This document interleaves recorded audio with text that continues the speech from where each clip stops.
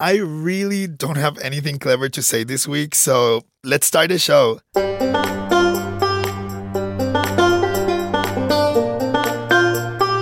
I'm Sergio Martinez Beltran. I'm Rachel Iacovone, and you're listening to The TriStar State, a conversation about Tennessee politics from Nashville Public Radio. This is the episode for the week of February 28th, 2021. I hope you like it.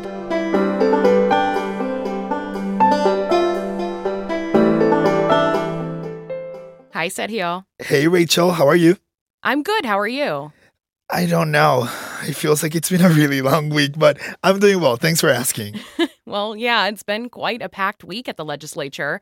One of the measures you've been following is moving through the General Assembly despite some opposition. We are talking about a bill that would limit the participation of transgender athletes. Sergio, a Republican, has come out against it.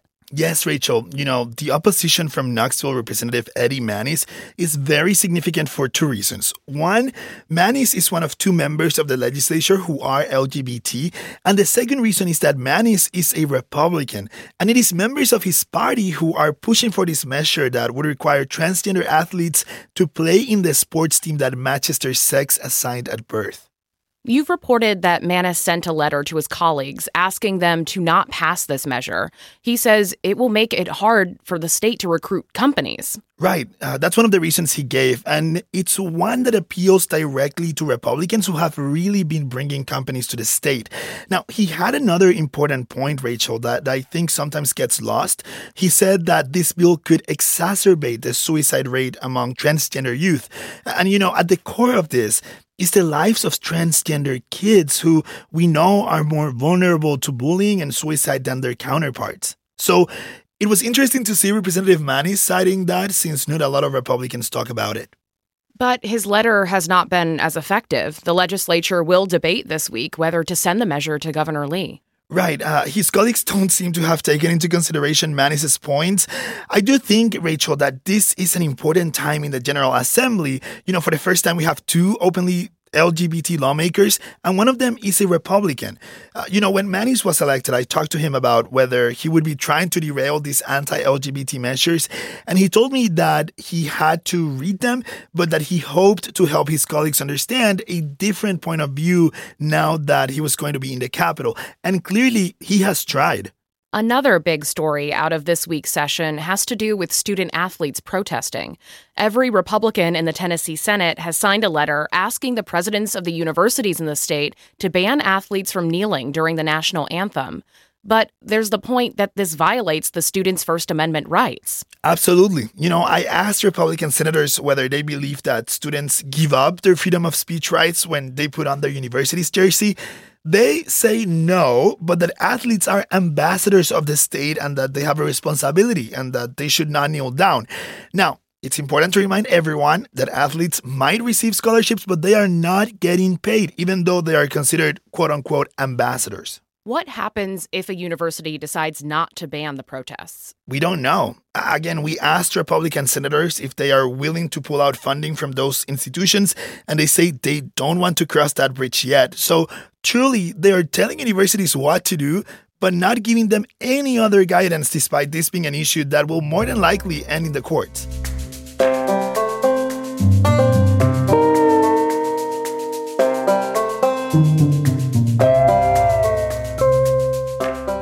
Governor Bill Lee could soon have the authority to reopen school districts across the state. A new bill being debated in the legislature would give him the power to override local decisions. One of the supporters of the measure is Memphis Representative Mark White. He is the chairman of the House Education Administration Committee. He sat down with Sergio to chat about the impact of the measure and what the state can do to continue helping students who have been impacted by the pandemic. Representative Mark White of Memphis, thank you so much for joining us today. Thank you very much. I appreciate the opportunity to speak with you. You are the chairman of the House Education Committee. Some of the most pressing bills are going through your committee, but also some of the most controversial measures. I want to ask you about some of them. One bill would allow the governor to force school districts to reopen. What do you think a measure like that is needed? I believe that a teacher is essential as much as an emergency room nurse in the long term, because the future health of our young people and education is at stake. So I'm a big believer that we need to get back in the classroom. We can do it safely. It's been proven. Private schools are doing it fine. Many charter schools are doing it. And many of our LEAs across the state are doing it just fine. And so we need to figure this out. Children need to be back in the classroom. They need to have that one-on-one attention with a live teacher. I'm always interested in trying to understand the logic behind some of these bills, and I think parents are as well. And you talk about the importance of students going back to the classroom. We know the science that says that it's important for students to be in the classroom. But you and your Republican colleagues always talk about local control. And I think with these bills, the question is, if the districts are dealing with the pandemic on the hyper-local level, why does the state government should come in and ask them to do something? Doesn't that go a little bit against the local control mentality? Well, I always got this favorite saying, we're all in favor of local control until we're not. And that's bipartisan, it depends on what the legislation is.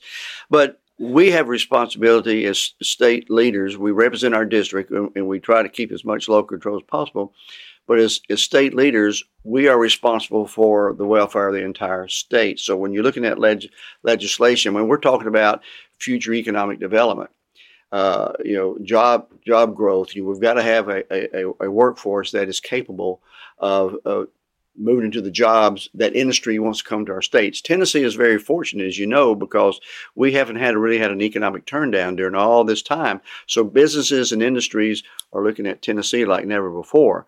Well, the only thing that's going to hold us back is if they can't find enough qualified people in the workforce. And these coming out K through 12, every year we've got 80,000 students coming out of K through 12. So to answer your question, we have the responsibility statewide. We've got 147 districts. I represent Shelby County area, which is a major city in our state. And if that city is not doing well, that county is not doing well, it affects the entire state. And we're trying to pull all of our students. I started my career out as a teacher and a principal. I taught 7th grade, and then as an elementary principal. I'm just such a big believer that education changes a person's opportunity for life.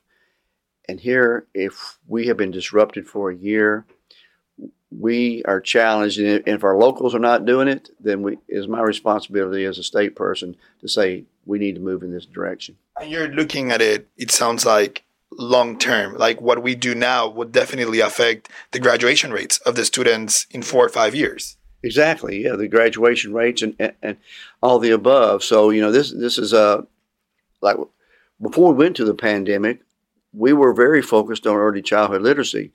So many of our students are 1 and 2 years behind already before the pandemic. Now, this is just going to exacerbate or make it even worse. So that's why we came into a special session and we started working on how do we address the learning disruption for the past year so that our students don't get any further behind. We know how last year was brutal and how most Tennessee students were out of the classroom for months. And, I'm curious to know what concerns you the most when you think about, the future of these kids. And I guess my second question is, what can the legislature do to alleviate the blow of having kids out of the classroom for so long? Well, that's the whole issue. And that's where we keep promoting. And you're always going to get pushed back. It's very hard. Everybody in the state and in the country is associated. You either have a child in school or you're a grandparent. That everyone is connected with the school system through a teacher or a family or whatnot. So we all have an interest, and we all maybe see things a little bit different than the other. So the thing that we can do from the state is keep promoting the idea that education is very, very important, and we cannot take it for granted, especially in this high tech world. We're very fortunate right now that there's a lot of money coming into the system too. We can talk about that, but no, education is that important. So we got to be the cheerleaders for this and push people forward. What do you mean when you say a lot of money is coming into the system? Are you talking about federal grants? We know that Tennessee has been receiving a lot of grants specifically for education. That's true. There's federal money coming in, and of course, we're fortunate as a state.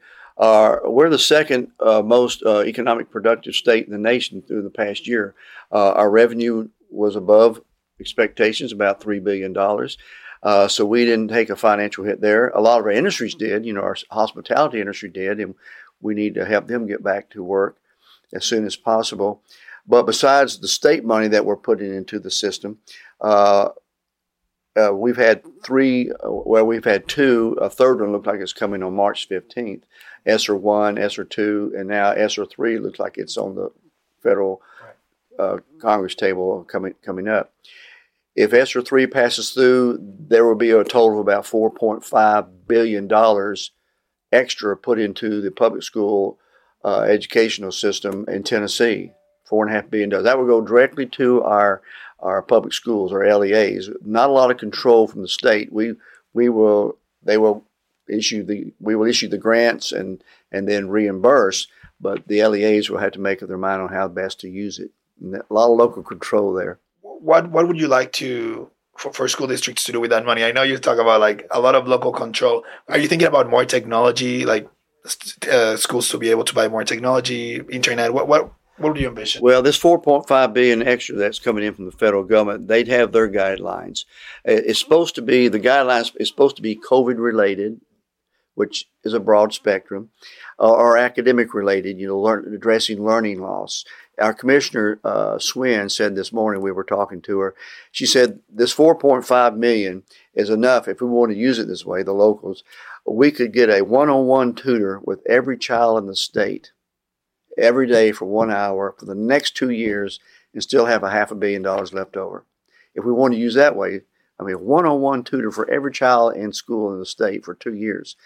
So the opportunity's there. What do you think the state should do in terms of, moving forward? Hopefully there won't be another pandemic. But we know, again, how brutal this pandemic has been in terms of students.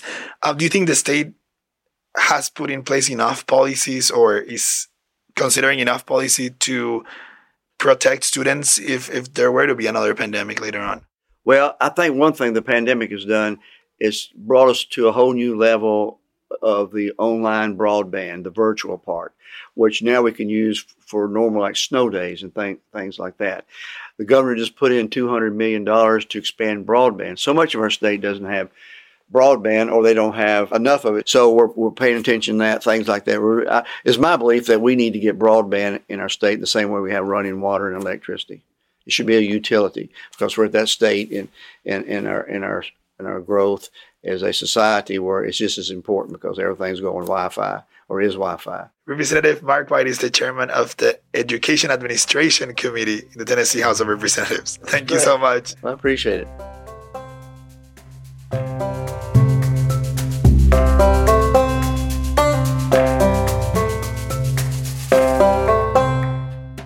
There are two things we think you should pay attention to this week in the legislature. One of them is Governor Lee's constitutional carry bill. Yep, this bill would allow most people in the state to carry a gun without a permit. Last week, there was some testimony on the measure. The Sheriff's Association says it is against it, but we'll see if their stance will sway lawmakers as they vote on the measure in the committee system this week. And like we've mentioned, the House and Senate are expected to vote on the bill that would ban transgender athletes from playing middle and high school sports. You can follow on capitol.tn.gov. Well, we really appreciate you listening to this podcast, The TriStar State. This week's episode was produced by me, Sergio Martinez Beltran, and Kendall Crawford. And the great music is from Blue Dot Sessions. Remember, you can keep up with our political coverage by subscribing to the TriStar State. You can do it at WPLN.org/TriStar or on your favorite podcasting app. Until next week.